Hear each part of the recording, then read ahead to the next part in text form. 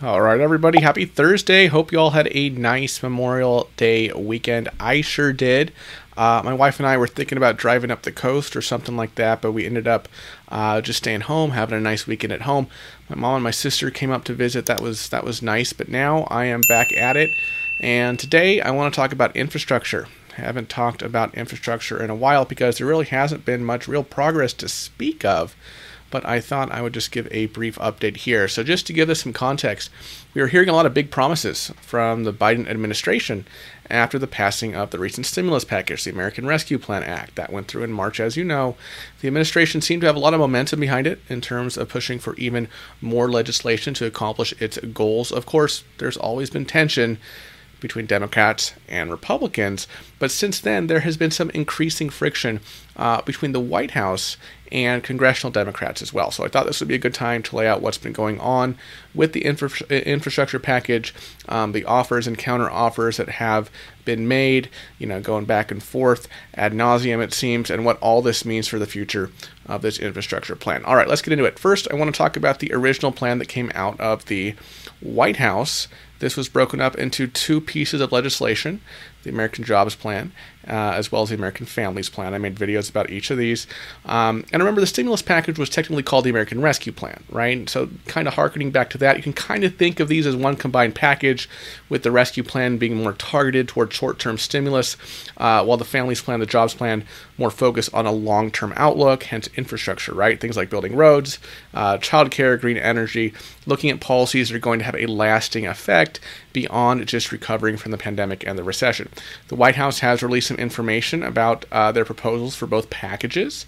The American Jobs Plan was unveiled first through a fact sheet that was published on March 31st. There probably won't be serious negotiations on the American Families Plan until we get a resolution on the Jobs Plan.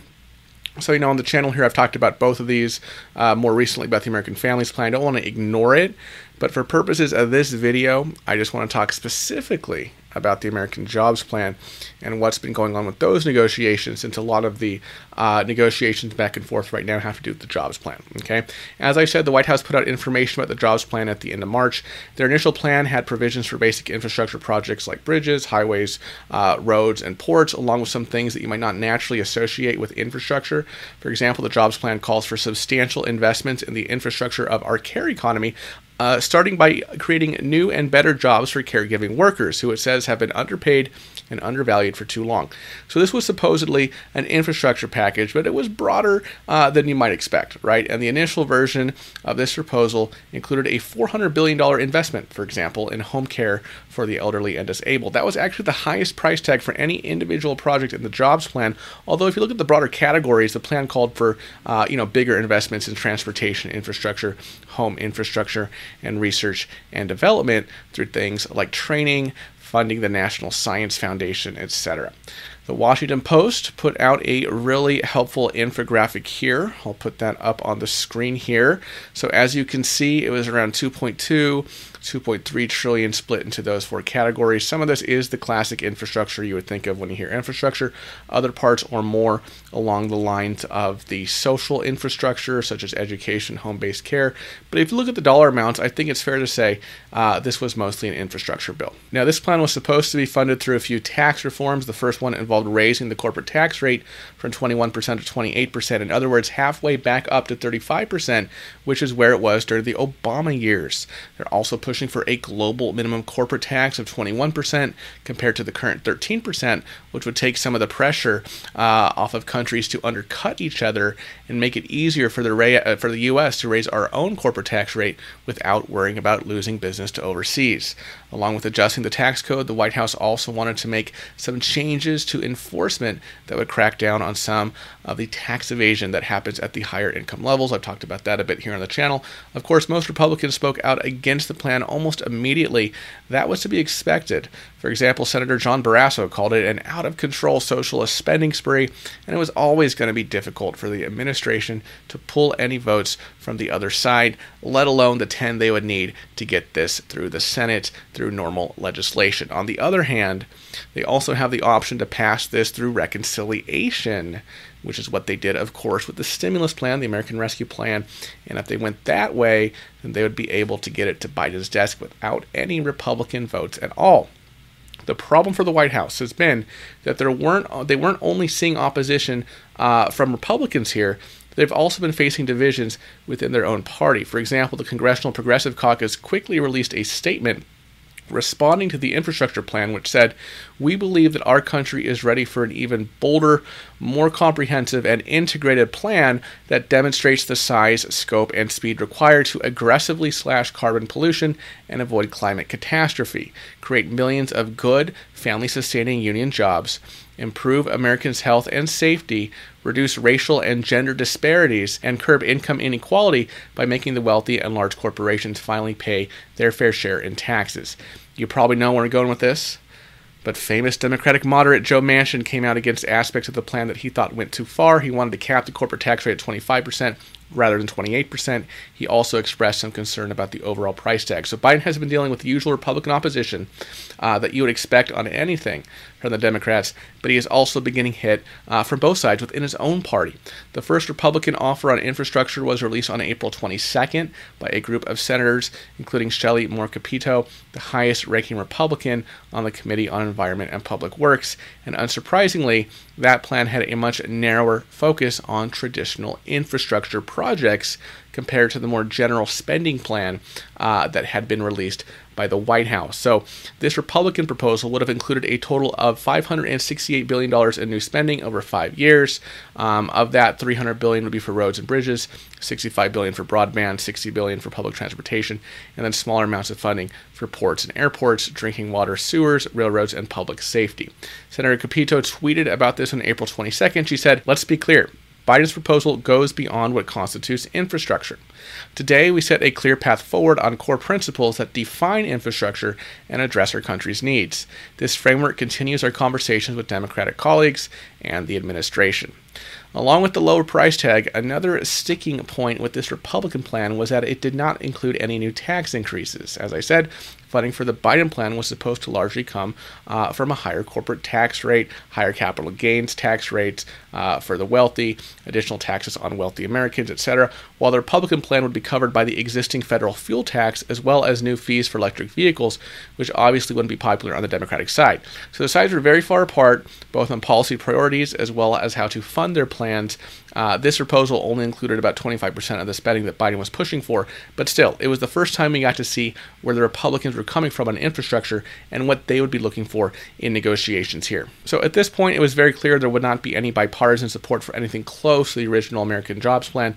Of course, the White House also has the option to try to pass this on party lines through reconciliation, but the White House did put out a counteroffer on May 21st that cut the overall price tag by roughly 25%, down to around $1.7 trillion from the original $2.2 trillion, and this was intended to set the stage for negotiation with Republicans to give the administration an opportunity to see where Republicans were willing to compromise. So this updated version of the plan included some changes.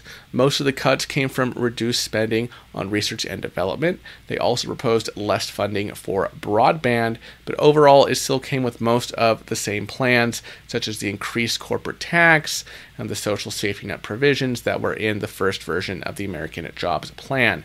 Press Secretary Jen Psaki spoke about this offer in her remarks on May 21st. She said, "This is the art of seeking common ground. This proposal exhibits a willingness to come down in size, giving on some areas that are important to the president, otherwise they wouldn't have been in the proposal, while also staying firm in areas that are most vital to rebuilding our infrastructure and industries of the future, making our workforce and our country more competitive with China." But again, there was still more than $1 trillion in spending separating the two sides, not to mention the differences in how they wanted to finance this all. So I don't think anyone in the administration thought that the Republicans were suddenly going to change their minds just based on the cuts that were included in the second version of the American Jobs Plan. And unsurprisingly, Senator Capito's office confirmed this the day the counteroffer was released. They released a statement that said, "Based on today's meeting, the group seemed further apart after 2 meetings with White House staff than they were after 1 meeting with President Biden. Senate Republicans will further review the details in today's counteroffer and continue to engage in conversations with the administration." So this brings me to the most recent counteroffer, which was also headlined by Senator Capito. This came out on May 27th, and it brought the total spending up to $928 billion from the $568 billion that was in the Republicans' original proposal. In other words, about $360 billion in additional spending money. Capito's roadmap came with a quick statement that said this counteroffer delivers on much of what President Biden provided in his feedback to us during our Oval Office meeting, while still focusing on core infrastructure investments. As evidenced by our work on bipartisan drinking water and surface transportation infrastructure bills, we can work in a bipartisan fashion on these priorities and deliver real results. So, as I said, this latest plan does represent a jump from their first offer. It wasn't exactly the same, but it still leaves out some significant gaps between the Republican plan and what the White House is asking for in its reduced offer. First, there's a disconnect on what the focus of this legislation should be. Republicans generally want to stick to conventional infrastructure. Even this new proposal is just a larger plan for those traditional infrastructure projects, while Biden and most Democrats want those projects to be a part of a larger plan that also tackles social issues such as childcare, elder care, home care, etc. Beyond that, you still have the Democrats trying to repeal or at least revise the Trump tax cuts. On the other hand, Republicans don't want any new taxes. The White House responded with a statement later that day that said, "We are grateful for the work of Senator Capito and her colleagues on this proposal. It is encouraging to see her group come forward with a plan that substantially increased the funding level, nearing $1 trillion. We appreciate the hard work that went into making this proposal and continuing these negotiations. At first review, we note several constructive additions to the group's previous proposals, including on roads, bridges, and rail. At the same time, we remain concerned that their plan still provides no substantial new funds for critical job-creating needs such as fixing our veterans' hospitals, building modern rail systems, repairing our transit systems, removing dangerous lead pipes, and powering America's leadership in a job-creating clean energy economy, among other things. Lastly, we are concerned that the proposal on how to pay for the plan remains unclear." So that gives you an idea of how the White House views this latest Republican offer. As I said, there are still some big gaps between the two sides. The statement also touches on the future of the negotiations. It says, "We will work actively with members of the House and Senate next week," which is referring to the week after Memorial Day weekend, which is this week. So there is a clear direction on how to advance much needed jobs legislation when Congress resumes legislative business during the week of June 7th. Okay.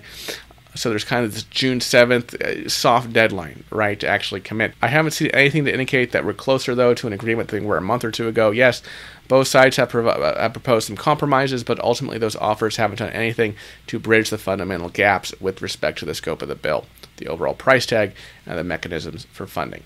Now, of course, that is only going to increase pressure on the administration to go around the Republicans here, just like they did with the stimulus bill, by using reconciliation, or more extreme route by abolishing the filibuster altogether. Personally, though, I don't see them abolishing the filibuster anytime soon, right? So the story at this point is going to be which side gives first. Republicans want to pressure the administration to accept a smaller deal closer to $1 trillion and push the rest of their priorities to another piece of legislation later on. The White House wants to pressure the Republicans to go along with their broader idea of infrastructure. Things like childcare, free preschool, and free community college are actually some of the most popular components of the plan among voters, and Biden is betting that the Republicans will dig their own grave by opposing policies that are widely supported.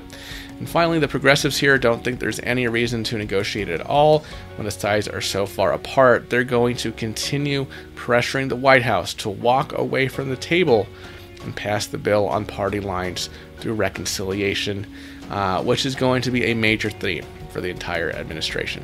Unfortunately, that leaves us in a kind of stalemate for the time being. I don't have much to report other than this, but I'll keep a close eye on these negotiations and let you know if anything changes. As always, I want to thank everyone for watching to the end. I really do appreciate your support, and I'll see you in the next video. Bye-bye.